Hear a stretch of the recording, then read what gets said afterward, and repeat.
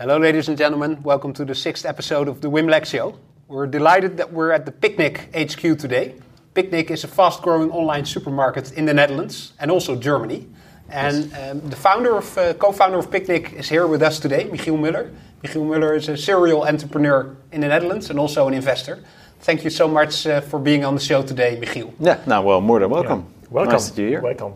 Maybe we can start a little bit because I know that the listeners from Kassenzone know a lot about Picnic already because it's a most discussed topic now in our channel, but most Wim Lex listeners probably have not heard about, at least not the German Wim Lex listeners or the more international ones. Maybe you can give us some background of the business model and your personal story, and then we can kick off the more interesting questions. Okay.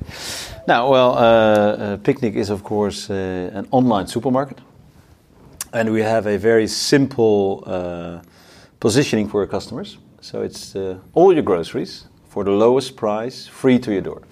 That's it. And that has generated quite some interest, and that's because we think that the offer that we have now for consumers is the first one, and that's not only for Holland, it's for many countries true. It's the first time that people can order their groceries and get them delivered at home or go to the supermarket for the same price. And that's the really interesting part about all of this, because all the other, let's say, formats have been more a premium format, like Ocado or like anybody who does grocery online with a delivery cost. Yeah? So we are the first time where it doesn't make any difference between going to the supermarket yourself or having it delivered at home. That's the first thing. But of course, it all started, we were with 4 co-founders, and Frederik Nieuwenhuis and Joris Bekkers. They came up with the idea just after they sold their business Fredhopper, which made software for e-commerce companies. And what they found out is basically that there are many e-commerce players, and there are many e-commerce markets, like electronics or fashion or books or travel. And all these markets have been, let's say, penetrated a couple of years ago and are growing to 20, 30, 40% online sales. Except groceries, it's only 1%. So you have 1% here and 30% there. And of course, everybody says, oh, that's logical. But if you think about it, it's not that logical. Because why would you go to a fashion store in the street? Because it's fun to do. You buy something for yourself. But again, they are already 30% online. But why would you go to a supermarket? Just go inside 3 to 5 times a week, do the same things, buy the same stuff, stand in line every time, bring it to your car, bring it to your fridge. I mean, it takes a lot of time. So there is no logic behind the fact that people don't do groceries that much online. And so we found out there are basically 2 things that keeps them away from doing it. First of all is the long delivery windows. You have to be at home 2-3 hours waiting for your milk. Maybe not such a nice thing to do. Secondly, there's the delivery cost. So every grocery retailer online charges delivery costs, and it ranges from 4 to 14 euro. So there's a huge difference in delivery costs, but it's something that they all do. Meaning, if you have the combination, long windows, being at home for 2-3 hours for your groceries to be delivered, and delivery cost, basically nobody's doing it, because that's why the penetration is so low.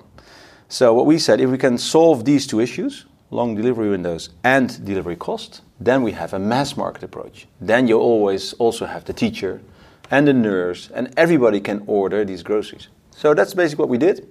We found a way to build the last mile completely different, based on the Milkman model. Well, maybe we can talk a bit about that later.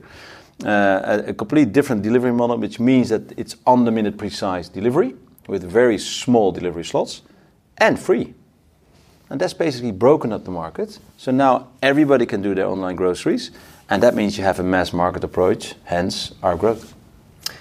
Yeah, obviously you haven't told the story like first time when I'm listening to you. Can you give us some rough numbers about how many households are you serving right now? Where are your logistics centers? So is it possible here in Amsterdam? We are like here not in the outskirts of Amsterdam, but it's not like super central. Is it possible to get a delivery here? Yep. And what is status quo of the company actually? Status quo is that we did our pilot in the summer of 2015, so that's about 3 years ago now. Mm-hmm.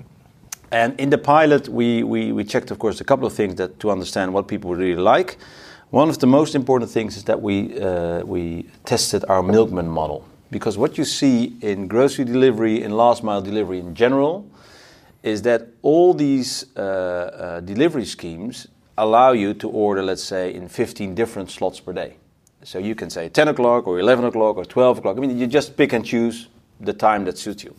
Which means that if we are two our neighbors and you order at 10 o'clock in the morning and I order at 11 o'clock in the morning, then in between the two of us, he goes to the other side of town to do somebody at 10:30, which makes it very inefficient, which generates costs, and so you have to charge delivery fees. So what we did, we have the milkman model, meaning that you don't have the choice of many slots per day, you just have one slot per day. That's when Picnic arrives. So let's say Monday at 3 o'clock, Tuesday at 7 o'clock in the afternoon, Wednesday at 5 o'clock, Thursday at 8 o'clock in the afternoon. So it's just a fixed slot per day. You can, of course, pick the day that suits you best or pick a couple of days that suit you best, but you don't have the choice of all these delivery slots per day. Which means that if we drive into a city or into a street and we have 3 customers that day, we can do them in one go. Whereas the traditional model, just the vans are zigzagging the city all day, very inefficient. Of course, apart from sustainability part of things, it generates a lot of cost. And so you have to charge delivery fees, which means nobody's going to do it.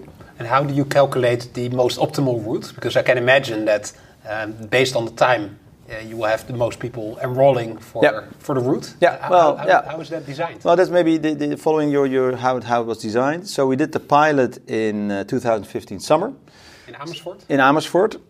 Deliberately in Amersfoort, because we don't want to start in Amsterdam, because everybody will think, oh, this is again something for the rich and famous. No, this is a product that everybody can use. Everybody can buy, everyone can afford. And that's exactly why we started in Amersfoort. And doing that also generated a lot of insights, because we could ask these people that are very close to the brand, how would you change the assortment? What do you think of this Milkman round? Do you have anything else to add? What do you feel about our app? So we got a lot of consumer insight just by starting and just by doing the pilot. We launched at the end of September. And towards the end of the year, we stayed in Amersfoort. We opened Utrecht in early 2016, and then Almere, sort of before summer 2016. And then we sort of found out, okay, if it works in Amersfoort, 100,000 household city. If it works in Utrecht, for City of Holland. If it works in Almere, which is quite a new build city, well, probably it will work everywhere. So then we said, okay, let's just push the throttle and open up more cities. And that's what we did. So today we are with 25 cities, or 25 hubs, about 60 cities, because a hub can serve more cities.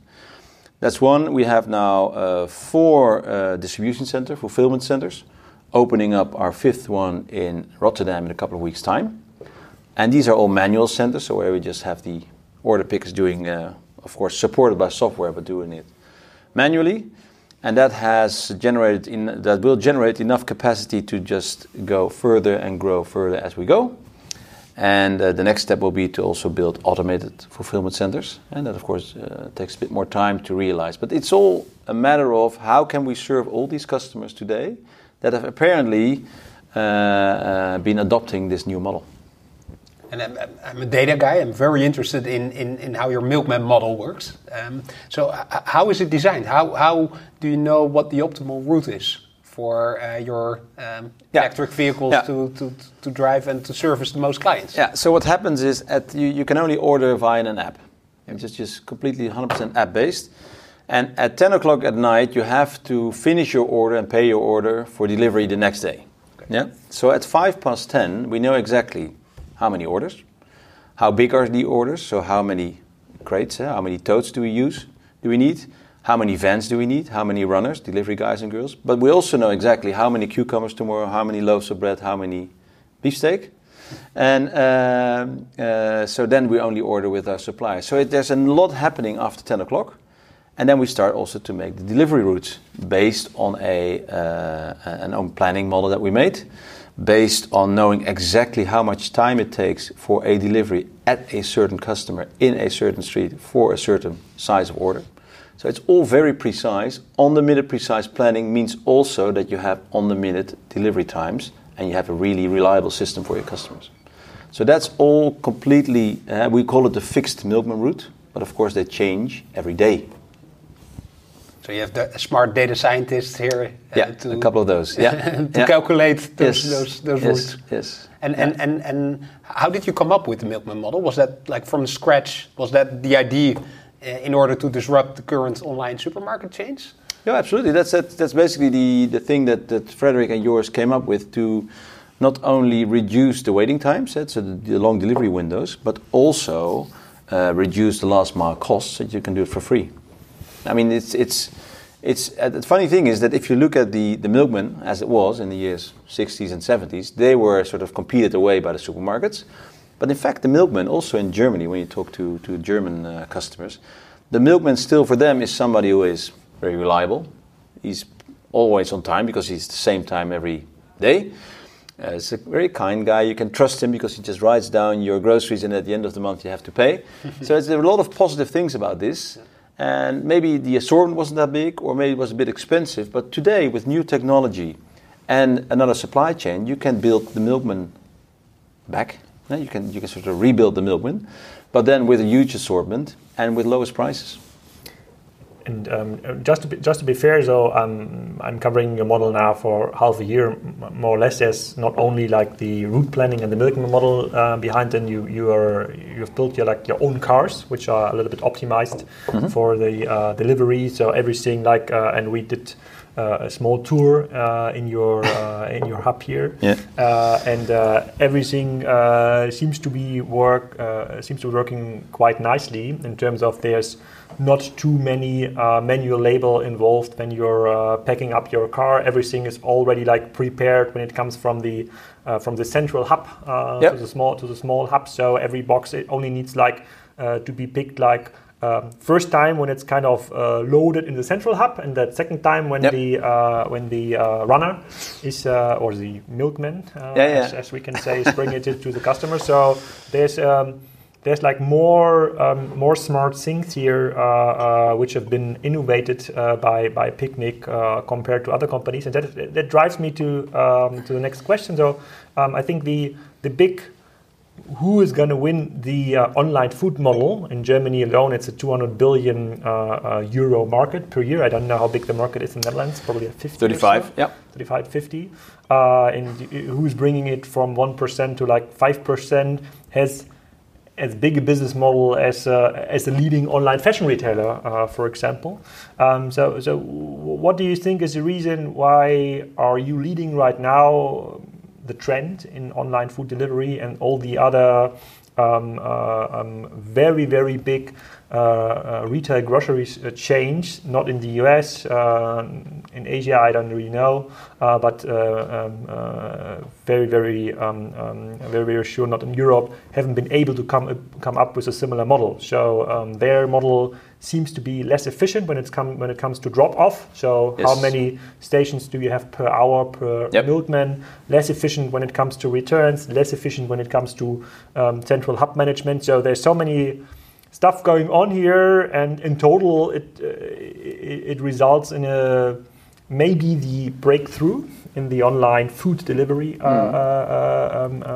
market. So was it really okay, let's sit together in 2015, let's do a test market, and that's it? Is that how you came up with the model? So some more smartness? No, of course. I mean, we did, of course, quite a lot of work before we started the pilot. But in the end, I mean, entrepreneurship means that you take a lot of risks and that you find out along the way how things evolve.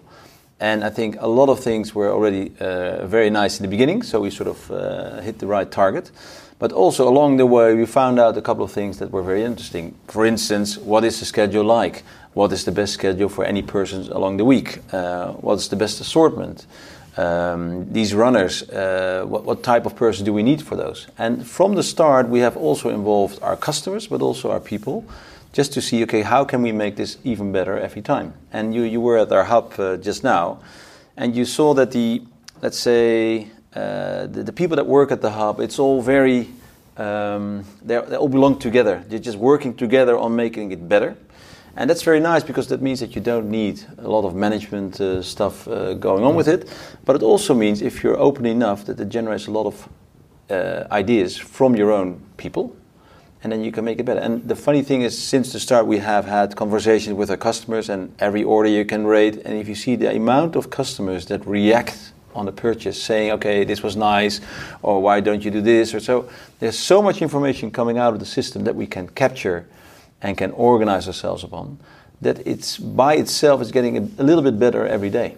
And that, of course, generates also a better product. It even seemed almost unreal in the hub tour. I visited some hubs from major German logistics brands, I would say, and I haven't seen so many happy pickers in the hub, and hopefully it works out for them. Before we come to the more detailed question in regards to your business model, though, I have one question I was given by many friends to ask you. In Germany, there had been a couple of 100 million in investment from different retail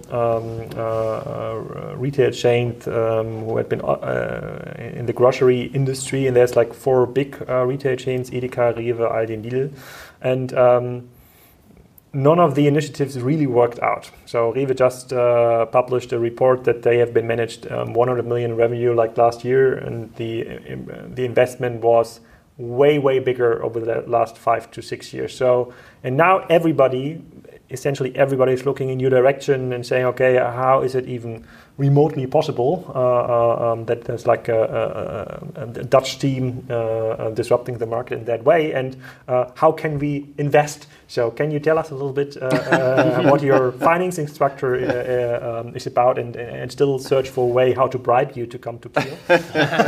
Kiel, yeah.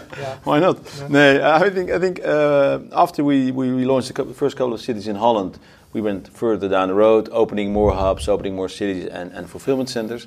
We also got quite many people over from the industry, either retailers or suppliers, just asking, okay, how can we help? What can we learn? How can we develop this market together? And also, of course, we had the opportunity to start in Germany. But also there, we said, no, we're going to start with a pilot. By then it was called Sprinter. A very funny name in Germany with the Mercedes, of course, but still.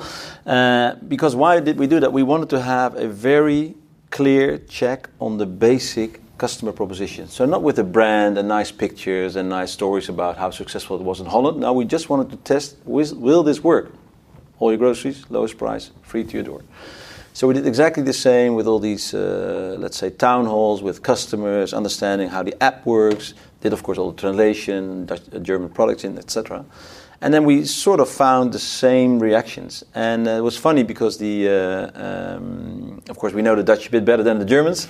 We have a German founding team, so we had a lot of German blood in as well. But the funny thing is that Germans started to react on in the app with the reviews of their orders, with hearts and exclamation marks, etc. So our German team said, well, that's quite unused and not very useful for Germans to be so positive about a product. And also we found out that the milkman model also there works quite well. Because people say, yeah, but that's perfect for me. I mean, 6 o'clock Tuesday, my wife always goes to the gym. I'm at home anyhow, so it's perfect. If it's on the minute precise for free, why not? Lowest price products. So, I mean, it is sort of the same test that we did in Amersfoort, we did in Neuss, and also in Germany. We didn't start in Berlin, we didn't start in Düsseldorf, or in München or in Hamburg. We said, no, let's start in a city where just normal families live, where there is no Deliveroo or Foodora type highbrow stuff. Normal people just have normal families and want to buy groceries online. And that's exactly what happened. Kiel would have been such a perfect place. But again, so can you... it still would be interesting, and that's a question we are getting. So let's say there's like big German investors that would say, okay, that's a model that would be probably the winning model in the next years. I would like to take it to all over Germany, to Poland, to whatever. So all markets that are like shaped very similarly, where there was a milkman in the 60s and 70s, and I don't know if there's a place in Europe where there was no milkman. I don't know. I don't think so. Maybe that is a good indicator for your. I mean, the milk fleet in the UK was sort of the biggest, and it's still there. Yeah. And it's also funny that all the milkmen always drove electrically. Yeah. Oh yeah. Absolutely. Yeah. The first car was electrical, by the way, but still. in the 1913s. But the milkmans, they also in the UK, they drive electrically. So in that way, we also sort of replicated the model. Yeah. But I mean, coming back to your point where you say, okay, big incumbents, difficult for them to start the online grocery model. Good for you. Good for us. But it's also, I mean, you have a blank sheet of paper when you start a new business model in a new company. That is a very important point in time, because then you can make it exactly as you want. You can think about sustainability, you can think about reducing food waste, you can think about driving electrical vans instead of diesel vans. So there's a lot of things that you can do from the beginning better, different than the incumbents, where they have already invested in so many infrastructure, or where they have sort of way of doing that's difficult to get away from. And so having that point in the beginning of a very young company is very important, but you need to use it, because there are these big guys, of course, around the corner. And how did you, because I was thinking about the name and the brand, and of course now in Holland it's a household name, but I can imagine when you're sitting there looking at your white piece of paper, there needs to be a brand on top of it. How did you come up with the name Picnic? In the end, we came up with the name Picnic because it sort of generates a nice feeling, because it has everything to do with having fun, being outside, not going to a supermarket and spend too much time there. So it was more sort of a feeling of happiness and doing fun stuff with the time. So that was basically it. And now I think it's a very nice name because people can remember it quite well. And it generates a bit of, a happy feeling. So that's why it was Picnic. In the beginning, we had questions, of course, people saying, okay, do you only sell picnic stuff or only sell barbecue meat? But no. So. And in last year, I read that you raised a lot of money, 100 million from different family funds in the Netherlands, family offices. Is that money meant for growing the business internationally, or was it used also for the national rollout? Yeah, that was used for, was meant for Holland, so the Netherlands. Yeah. So it was an investment in financing the growth. I think when we started talks, we had maybe 3 or 4 hubs or something, and just a couple of cities. So along the way, we of course grew quite a lot, but that helped us to invest in growth, basically, because this is a business where when we open a distribution center in Rotterdam in a couple of weeks' time, on day one, there's one order coming out of it, and it's built for 10,000 orders. So it always takes time to ramp up. And ramping up takes also financing. It's as simple as that. And you're a serial entrepreneur. You stepped into this business model because you saw that an industry could be disrupted. What's your role right now in Picnic? Well, I think if you look at Picnic compared to some of the other stuff that I've been involved in, is that you have an industry where, let's say, the last 50 years, the amount of innovation was limited, or it was only used for the companies for their own efficiency. So it was more sort of supply driven from their point of view, but it was less demand driven. What does the customer really want? And by far the most successful retail format probably in the world is the supermarket. Because if you go to Manila or to Hamburg or to Buenos Aires to a supermarket, they all look the same. Probably somebody found a system that worked really well. But if you look back, I will ask my friends in Manila if this is true. Ask your friends in Manila. It is true, or in Kiel, maybe. No, but it's. I mean, so the funny thing is that you have a very strong industry with maybe not so much innovation on the business model side of things.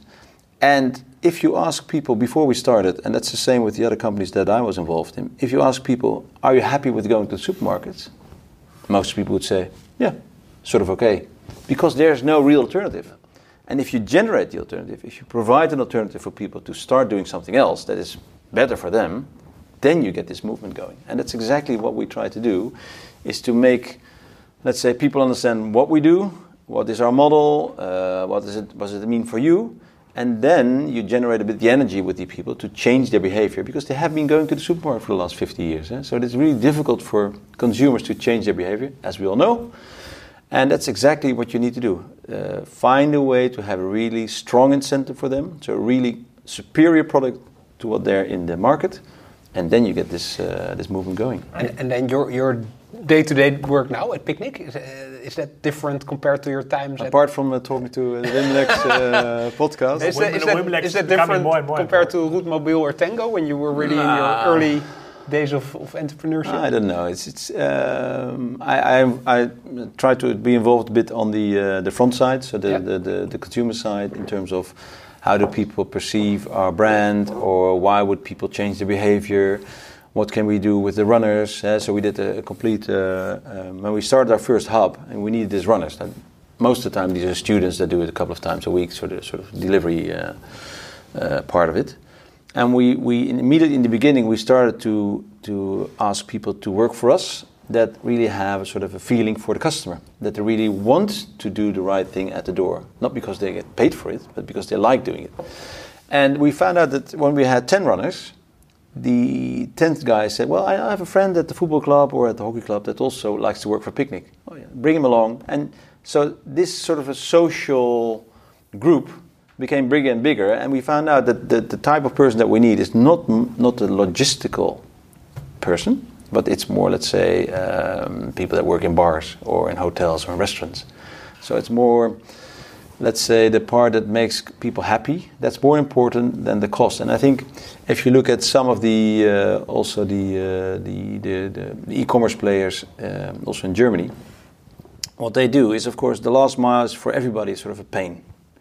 And the only thing that they do is try to make the last mile cheaper by making the operation of the people cheaper. So getting another different contract, or trying to find a way to make the person cheaper. And I think we're doing not so much the opposite in terms of cost, but the opposite in terms of where you focus on. So we rather have nice people at the door, that people stay with us and are happy, than trying to cut down costs every time for the last mile, so that the experience gets a bit poor. Are you talking about like turnover revenue numbers in total? Where is Picnic standing? Yeah. So this year we will end up sort of 200 million mark turnover. And then next year we'll see. But I mean, we're growing quite quickly still, even after the 3 years that we had. And this is, of course, by opening new hubs. Next week is Amsterdam, the second hub is open, and we have many cities to follow, and many cities are still very young. And if you look, for instance, at Amersfoort, which is our oldest city, today more than 50% of all households have downloaded the app, registered in the app. Download it, register, put your phone number, etc. So that's already a huge amount of people that sort of are interested in doing it. And 25% of the households is a customer. So at least they bought once. So, and those are enormous numbers. And so there's, of all the cities... 25% of households are customer. And can you, I think we discussed it with Frederick in the Kassenzone, but can you elaborate a little bit on the market share you're explaining in the grocery market? Because that is like how far can it go? Like from 1% to 10%, 20%. So in Amersfoort, how much of the basket or the general grocery spending is driven? Yeah, well, if you look at Amersfoort, which gives a sort of a leading role in terms of the size of the market and the maturity of the market, I think when we started there was also 1%. It's a bit like in Germany, it's also 1% today. Now in Amersfoort, the online market, so only groceries online I'm talking about, is now 5%. And the 4% came via us. That's simple, because we just started there, and that's where the growth is coming from. So if you look at the market at Amersfoort started in 2015. Yeah. So it took you 3 years to grow from 0 to 5. Yeah.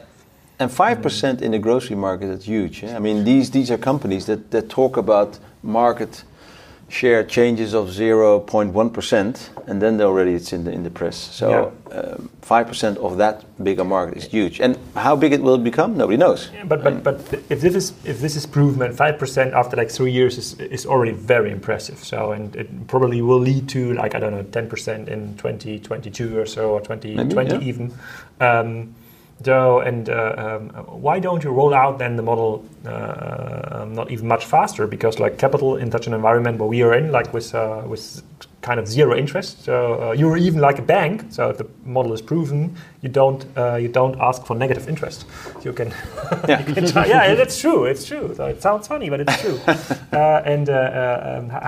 Why don't you take not as much money as you just can take, and then proceed it through the German market, Austrian market, Switzerland market, wherever the milkman was was around. Yeah, but I think we sort of doing that exactly, because we started in Germany, I think, talking about it already within 12 months after we launched Holland. So it's just already quite, let's say, aggressive. And now we're in Germany. We opened up Mönchengladbach 2-3 weeks ago. We're looking at the third city. Next year, there are, of course, more cities to follow. So it goes quite quickly. And the point is that we found out that going from 1 to 2 is sort of difficult. 1 to 2 hubs, 1 to 2 distribution center, 1 to 2 countries. The third time it starts to be more easy. But still, I mean, this is a new concept.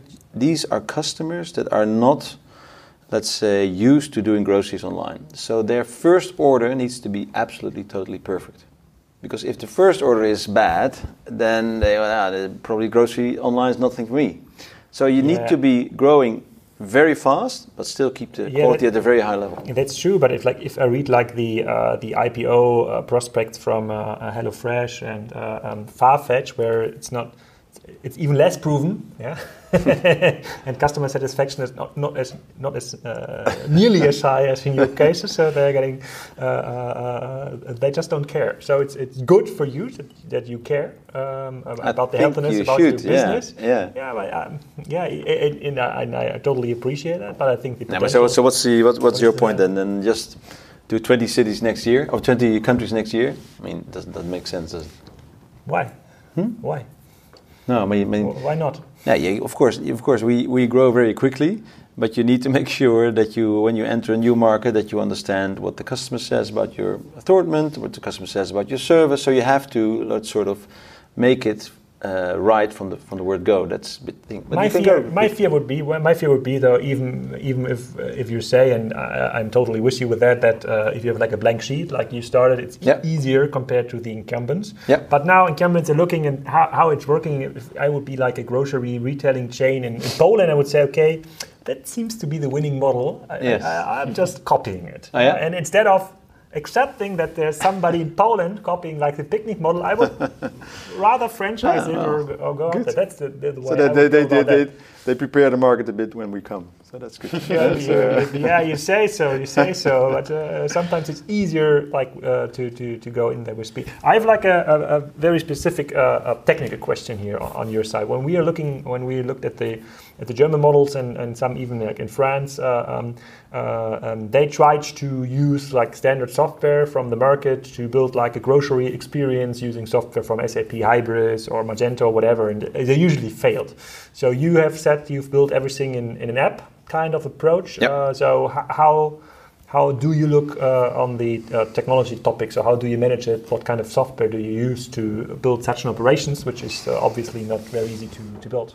Well, to go to the very details of the software, you probably have to ask yours and Frederick. But what we did from the beginning, you should, what we did from the beginning is build our own tech team. So, of course, from the FredTop experience of Frederick and yours, we had, of course, completely the software knowledge already here at founders level. And that's a really important because when you start a company as a tech company with the DNA of a tech company, it's completely different than having a sort of a business already and then say, tomorrow we are a tech company. It's not going to work. So from scratch, we've built all the software ourselves. Means a lot of things. First of all, of course, you have the best software, the best engineers you need to find. If you find them, you have the best software. Secondly, you're not stuck with all these legacy systems. You're not buying software of somebody else who didn't make it for online groceries but made it for something else. So it gives you a lot of head start. Also, when you look at existing software, if you want to change something, you need to wait for the next release. And so it gives you a lot of speed. But having that as a starting point is also very different from what most bigger retailers, grocery retailers or any other have. And that's what you see exactly in any market in Europe. If you look at the market leader in the store world, so in the offline world, most of the time it's not the same company as the market leader in the online world, which is interesting because you would say, okay, I'm now market leader in the store world, so I have the best conditions, I have all these people on board, I'm very knowledgeable, I have business relationship, I have money, I have everything. So why not start the online version of my business? But most of the time it doesn't work like that. And there are probably many reasons for that, but you saw the same in the airline industry in the 80s and 90s in the US. No, when it comes to digital, it's very, the explanation is from my point of view very easy. In the offline store world, it was there was like a lock-in in like locations, and the ones who were selling better products per location had been the winners. In the online world, there's no lock-in in location, though the ones that are selling better are winning, and selling better is usually explained by being better in software development. So it's two very different company assumptions. And if you're like coming from a world where all the organization is about like selling better products, because you're better like in marketing your retailer brand and having a better purchase experience, and now competing with Zalando, About You now in Holland, or the Bol.com, where it always was about selling better, where nobody is caring about purchasing and everybody's caring about code and data.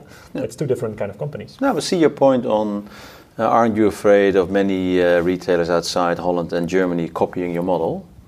Well, but let's there's even like smart consultancy companies in Poland or Switzerland, and what would they do? Well, they would say, okay, dear, I don't know what the Polish grocery chain is named. I don't know. Let's say it's Edeka Poland. Yeah, don't do it within your legacy organization. Mm-hmm. Please take some money out of the organization, which is hard to do because these kind of partnership model is very, very, very hard to focus on. But let's take like 10% of your revenues out of the model and invest like in a greenfield Picnic Poland approach. That's how companies are doing it these days. So I wouldn't be afraid from the legacy models for sure. I think there's still some pets left from the Aldi team, which was very quiet in Germany. Greetings at this point to the Aldi team here.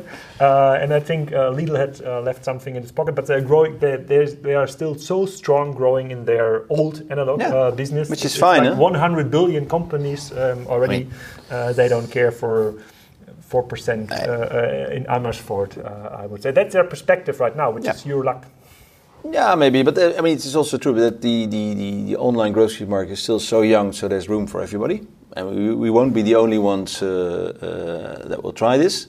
And secondly, I mean, even if it grows to 10, 20 or 30%, there's still 70% left of the traditional market. So there's still business to be done by many people. No. I don't agree at all. No. I'm just trying to give them some sleep. Yeah, no, it's good like to let the others know that there's the market left. If you're looking now in the markets where like you reach the 30% already, like in fashion or consumer electronics or in like smartphone accessories, it's like 80%. So the 70% left is not very interesting because there's no margin in it. Then you have still like the very expensive, retail stores to manage, very expensive people to have in the stores. So when you've reached like 10, 20%, or all the interesting market is already went online, and that's why I'm still pushing for it. Okay, why not grow faster? Where's going to be like the point of no return in becoming like the market leader? Because we always see in all markets, not fashion not yet, but consumer electronics at least is Amazon in the most Western market. There seems to be a winner takes almost everything approach, and this must be the same in grocery because, and then maybe we can deep dive into a model here. What we're seeing in other models is that the margin is getting lesser and lesser in every assortment. So you're going to earn more money with Amazon is doing today with IT services or marketing approaches, and you're getting very interesting data from your customers. And I think you've started to offering kind of a box return service where you can pick up boxes, and that's where like a winner takes it all model really accelerates, because if you don't rely on the margin even anymore, then it gives you like even more capital to scale. Yeah, but I think that's also a difference from what we do versus the others. I mean, if you look at our last mile, we built our car ourselves, we built the algorithm ourselves. It's a complete new infrastructure that we put into the market. Whereas all the incumbents, also Amazon, with Amazon Fresh, they use sort of the existing infrastructure from DHL or from Deutsche Post, right? So they're using that that infrastructure for doing grocery deliveries, which is sort of difficult, especially with frozen and chilled items and 40 items in a box. It's very difficult to do with a sort of a logistical infrastructure that was made for delivering electronics or whatever it is to people's homes.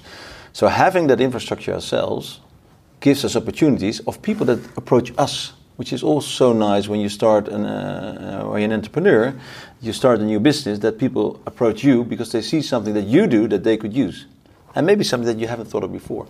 So we started a couple of months ago with collecting library books at people's home, just to see if would people understand it, that we would also take their library books and bring them back to the library. And they said, yeah, this is quite nice. And now we just recently started with a return pilot where we say to people, if you buy something from Zalando or whoever it is, then you might have a return, and so you can give it to our runner and we make sure that it gets back to the supplier. And that's interesting because that, of course, is nice for the customer, saves time, saves money sometimes, but it's also nice in terms of sustainability. It takes all these trips of these logistical companies in and out of the town out of the way, because we are driving there anyway, bring it back to our hub, and then this parcel service guy picks it up and 50 parcels at the same time. So there's a lot of things that can happen based on the infrastructure that we built. So meaning that your point to why not grow faster, there's so much in this to grow faster that you can count on us. Yeah, that's true, but of course. But you're in a lucky position, so you can select what kind of growth options you're going to pursue. Which we do. Be like the option within the existing household reach, or might it be like a very, very promising city like Kiel? So it's see that Alexander is very enthusiastic about your business model. Yeah. We have one customer in Kiel, that's for sure. For sure. Yeah, of course. So, but when you're maybe we can deep dive a little bit on the German market. Like you've opened you've started like in Neuss and Mönchengladbach, right? Yeah.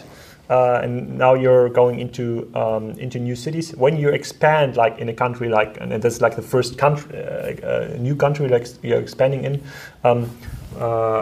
do you look like what is the next closest city, because you have already some relations in the area of Neuss and Mönchengladbach, and maybe you can send some of the pickers to the next city? Or would you say, no, there's so much interest, so much demand from the Munich area or from Ingolstadt or from a smaller city, let's go there? Do you have an approach here? No, I mean, I think not sure whether Kassenzone did that. Draw a little circle around Viersen. Yeah, it was Udo. It was Udo? Yeah, Udo Kieslich, yeah. Well, that's sort of the way to look at it, of course, because if it's too far away from Viersen, you can't do it from Viersen. That's your DC. Yeah, that's our DC in Germany. So when you look at Viersen, there's many cities that you can do from there. So that's, of course, the first growing step.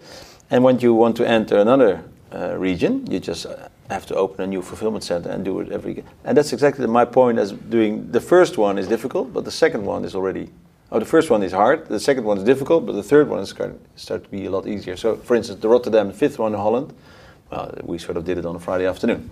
Yeah? So it helps to generate a bit of experience, it helps to build also the German team, and once you get there, it can go a lot quicker than we did. What is the hardest part in scaling? Finding like new logistics centers or finding people? There's always something that is more challenging at one stage than the other. I mean, you have to, of course, to build the vehicles, so you have to step up capacity of the vehicle building. Where do you build them? Sort of that. We build them now in Holland, and then we bring them to Germany. Then we have, of course, the runners. So you need to just find the runners, train them, and get them on the road. You need to find a fulfillment center. You need to find shoppers, so people that do the order picking. So this is all a growing game. And once you have that, you can take the next step and grow further. So there's always, let's say, in any growth scenario, there's always something that is sort of the critical path. And once you solve that, you can go much quicker. You're a food delivery company. And also, you decide the taste of those normal families that you're servicing. Yeah. In terms of product innovation, are you also looking like to white label certain products and deliver them under your name, or are you looking at certain trends in the taste of the people? No, I think we have, of course, everything. We have A brand, we have private label, we have sort of the Euro shopper type of brands. And also what we did from the start is when you go into a category in the app, at the last, let's say the last point of the category, there's a little fellow saying, are you missing something? So as a customer, you can say, I miss product XYZ. Okay. And so if there are 5 people that ask for it, we put it in the app, and people just get a notice saying, hey, your product's in there. So we've added a lot of biological products since the beginning, a lot of local products. That's also what people like. So local beers, local cheese, local honey, local sample. So it's really the type of stuff that people really like, which means that what we have in the app is stuff that people really buy, really demand-driven. Whereas if you would go to the supermarket, you would have a lot of stuff that people never buy or once a week, but because the supplier or it's supply-driven says, okay, and then you've got the square meters anyhow. This is a completely different world. Here we have a world where people want to do groceries in 3 minutes time. Very efficient, lowest price, my products. It's completely different from the supermarkets where you may have more time or you just walk along the aisles. But this is an efficiency tool that needs to be really good products at the best price and convenience. So it's a completely different world. But if you involve your customers in building that new way of doing business, then you have a sort of the frequency and the loyalty that we have. And do you then also give product recommendations to your current customers? As in? As in, for example, Picnic is still not available in the city where I'm from. Yeah. So we order at Albert Heijn. Yeah. And Albert Heijn is giving us Albert Heijn is giving us recommendations. You also might like this, or we have this new product, and they give you a product sample. No, what we said in the beginning is that if we change something in the app, or if we make anything, it needs to be something that makes the life of the consumer easier, more convenient, happier, whatever it is. It needs to be something that the customers really like. For instance, if people are in our checkout, so they're working towards the checkout, of course we could spam them to death by saying, hey, today we have whatever product in promotion, or hey, you bought spaghetti, why did you buy tomato sauce? But that is sort of annoying. So what we said is that we need to go one step before that, make sure that when you see spaghetti, there's also tomato sauce next to it. So make it easier for the customer to make the best purchase, instead of saying, okay, we'd like to sell more to this person, and let's just spam them to death. Of course we'd like to sell more, but in a way that they would like it. Yeah? So if you go into the app, and if you have, let's say, purchased a couple of times, your app and my app will be completely different. Okay, so it's a personalized app. Of course, because you have a cat and you buy cat food, I have a dog, I buy dog food. So I will never see cat food. It's still in there somewhere, but I never see it, because I don't want to scroll 100 pages of stuff that I don't and never buy. It's such a healthy, sustainable view on a business, because if you're like short-sighted, revenue-driven, then you of course would put the banners in there, like you bought spaghetti, please buy tomato sauce. And because you're a data guy, if you look from a data perspective, you will see like average basket will increase. But I think that's very interesting. The value in our model is in our brand basically is not in trying to get the highest basket after 4 weeks. It is in getting the loyalty up. Yeah. And the frequency. We have now people on average buying 40 times a year. On average, yeah? So everybody together. Also the people that do it once every 4 weeks. So that's a huge number. And that means that people basically are doing it every week, except holidays. So it's every week we have a runner of Picnic at your door, meaning you get used to the runner, you get used to the way we work, you get used to the way we solve issues when there are issues, but you also get used to having one person at your door every week. Means you could do the parcels, you could do many more things that are sort of piggybacking on the infrastructure that you've built and also on the brand that you've built. I just wanted to ask, what is your biggest learnings during the journey so far in Picnic? I'm remembering when you showed me the hub that saying that plastic bags are more sustainable than paper bags, which is usually something you rarely hear. Yeah. So can you elaborate on this a little bit? Well, it's very simple. If you do it the way we do, namely we have bioplastic bags, we hand them to our customers and they pay a deposit for it. So when they give the bags in return to us, we give the deposit back and we use it for recycling purposes. So you have a sort of a closed loop of plastic, which is far more efficient than handing out paper bags and just throwing them in the dustbin. Simple as that. What does biobag mean? Bioplastic means it's made of sugarcane. Okay. So biodegradable. It's not biodegradable. It's made of biomaterial. Okay. Yeah. And then you can reuse it to make new products, new plastic products. Okay. Because what we do is we collect the bags, only the bags. Okay. So it's a really pure stream that you can really recycle well. Okay, and is there other like big learnings you've made so far? What stuff you thought would have been totally different when you started Picnic? Oh, there are many things, but of course the most important insight was that people like the milkman model, so they're okay with that. I think also a learning that we have is that the way you present yourself at the door plays an enormous important role. So the runner plays an important role, because if you have an order, you order something like an electronics device, and some parcel company comes deliver it to you, it doesn't really matter what this person looks like. It just gives me the package and it's okay. But if you have fresh products in groceries, you have your fresh tomatoes and your cheese and your milk and your meat and everything is in there, you'd like to have a really nice experience. So that's something that we found out in the beginning, because people just referred so positively to the runner. Oh, it's such a nice girl, such a nice boy. Yeah, we also have 30% is girls. We saw a couple of them this morning. And it sort of makes it more a brand that people can let's say, relate to, than a very abstract thing that just delivers the product. And that seems a sort of a technical difference, but it's a huge difference. Mm-hmm. Are there important learnings so far? And maybe important learnings regarding like building your own cars. So it seems to be like impossible building your own cars, even especially from like a startup perspective. And now I don't know how many cars are out there now. 700 cars. It's probably more than Aston Martins are driving around here. No, it's by far the biggest online grocery fleet in Europe. That's for sure. Electric.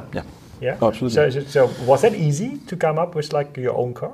No, but it played a very crucial role, because looking at the window, the delivery window problem, and the distribution cost problem, the last mile cost, the vehicle plays an enormous important role. Because if you have a standard vehicle, let's say, first of all, it's diesel, because there are not so many standard electrical vans. Then it's quite big. It's a back loader, but also a back unloader, so you have to go inside, so you need a gangway of 1 meter wide. So the vehicle is bigger. You can't park it in front of people's homes, so you have to park it 100 meters down the road on the corner of the street, so it takes more time to go back and forth. So the vehicles plays a very important role in this whole last mile cost. So if you want to change that, you need to develop your own vehicle. That's exactly what we did. And you have like running like your own factory here, building those vehicles, or do you have like a joint venture with like a professional vehicle builder? No, it still seems to be like having a vehicle which you're like driving on the street like across the normal Hondas and all that stuff. So that seems to be like ridiculous. No, of course we didn't build our own battery. That's something that we of course we buy the components. And we sort of make sure that somebody builds the electrical parts, let's say the wheels and the battery. But the rest is all custom made by us for us. Yeah. And so you can't buy it on the market. What is the reach for such a vehicle when you start a vehicle? It's 100 kilometers per day on a full battery, let's say. Without recharging it? Without recharging it. That's even further than the DHL Sprinter. Is that the 80? The street scooter? The street scooter, it's 80 or something. Yeah. I haven't seen like one heavy street scooter driver. No. Because there's no heating, for example, and not really cooling. So they put their own ventilators inside in the morning to heat up the cabin. Okay. And then they have been used to Volkswagen or to Mercedes Sprinters. That's used even for like long distance. Stuff. This is of course a different vehicle. This is a vehicle that can only drive 50 km an hour. So, and it's only for inner city, because you can't go on the motorway with these vehicles, of course. So you have to. Our whole model is based upon a local hub close to where people live, and then we have the electrical vans doing these small milkman rounds. Do you have then superchargers at the different hubs to charge them? It's just a very simple battery that you can just put in the socket, and overnight it charges. Everything seems so simple here, and people are so nice. So there must be a trick. There are no superchargers. No. But also the vehicle. I mean, if you look at the first version of the vehicle and now, it has already changed. We put in a different suspension, we put in cameras, we put in one of the first things that we found out after a couple of months, talking about learnings, we had a vehicle with 3 layers of totes. Because we thought, okay, we're going to make a milkman round of 2 hours, so how many orders can you deliver in 2 hours? Times the average number of totes, so many totes we can deliver in 2 hours, so the vehicle needs to be that high. But we found out already after a couple of months that the density of our customers was so high that we did a couple of in one street, and then we went the next street and did 2, and then another street we did 1, and then so we had sort of in 2 hours we were ready by far before we thought. So we had more time and more orders we could put inside, so we made it bigger. So we added a 4th layer, meaning that every trip has 30% more capacity. Because instead of going with 3 totes, you can go with 4 layers of totes. But what is the maximum? You can't increase the size any further, right? So then you wouldn't have like the advantage of parking in front of customers' houses. Yeah, that's so. So if you make the vehicle a lot bigger, it means that you can't park in front. This is important. But also, if you make the vehicle a lot bigger, the trips get a lot longer. And that's exactly what you see also in traditional distribution models, is that people, they go into their van, the people that work for these companies, they go into the van at 8 o'clock in the morning, let's say in Viersen, and they drive to Krefeld. It takes them 40 minutes, not sure. And they drive to Krefeld, and then they take sort of the whole day to do 18 deliveries, because they are zigzagging the city all day, just to do these 18 deliveries. Then they drive back, and they're ready. Yeah. We have these small milkman routes, meaning that if in the traditional system you have a traffic jam at the start of your day of half an hour, which can happen anytime, at least in Holland. If you have a traffic jam and you lose half an hour, you can never make up during the day. So you already know at the first morning that your last 10 customers will not be very happy, because they had already a 2-hour time slot, and then you're already coming an hour late or half an hour late. And that's also the benefit of the small rounds, that you have small efficient rounds, you come back and you do the next round. So you have a problem in your first round, it's not affecting all these other customers.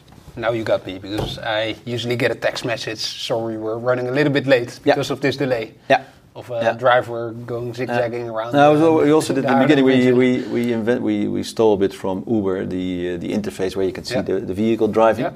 So we made exactly that sort of, and we thought it was sort of a gimmick, it's just nice for customers, but they really love it, because now it's really on the minute, so they can see Marco is driving to my door. I think there was a discussion on a food panel a couple of weeks ago. I think it was like a guy from Switzerland telling they deactivated the option because people started to call the driver or the central, because I see the vehicle is so close. It should come. That's for Uber. Up. No, it wasn't Uber. No, it was like I think it was like a Switzerland food delivery. We always like when people give us a call. Yeah, I see the same way. Do you want feedback or don't you want feedback? Yeah. So we are running out a little bit of time because it shouldn't be longer than a European flight, the podcast. Because is that the idea? That's what you're usually saying. But I think there's going to be like maybe a second or third episode about Picnic in the future. There's so much stuff to come. Maybe there's some Polish grocery chain starting now. The Picnic Greenfield approach. Exactly. Give me a call listening when you do. to Kassenzone Of course. And Wimlex starting with we should think about affiliate model. Yes. But I don't. Do you have like still one question left, or is it okay? Well, we talked a lot about Picnic and about the model that you're building. What I was also interested in, you're also an investor. You've invested in the past in companies like Faciolista here in the Netherlands. And you actually received this business idea also from the Fred Hopper founders. Absolutely. How do you decide on a business idea? What are the factors that you look at to judge a new business idea on? I think a couple of things. First of all, size of the market is interesting. You could also be in a very small market and be very successful. Don't misunderstand me. But the size of the market is really interesting. Then the level of innovation that you can bring to the table. How good is your idea? How good is your business model? And thirdly, is this a market where people have been doing the same years after years and not many changes have happened? And so if you combine those three things, then you have a sort of an explosive mix. And that's exactly what happened. I mean, since the start, we got so many people signing up and saying, hey, now I can also do groceries online. So the demand was there, but you just have to unlock it by building a new business model. Yeah. Great. So all three criteria, if you put like an amplifier, it's like on the maximum amplifier, market size, like demand, slowness of the incumbents. So it ticks all the boxes. That makes it a little bit hard, like for another business ideas like coming through. And a strong founder team as well, I think. Yeah, absolutely, and of course, I mean, everything is adding up when you have also, of course, and as we're now here with 170 people, about half of is developers. So that's, of course, a difficult part for us to keep attracting the right people and keep attracting the best people. But that's the only thing you can do, because you need to have the best people on board. Great. Cool. Yeah, thank you for your time. So thank you very much. I'm pretty sure Udo and all the other guys from the food industry will send us some additional questions we can then process in a second episode. Thanks a lot. It was super interesting. Thanks for coming. Thanks so much. Yeah.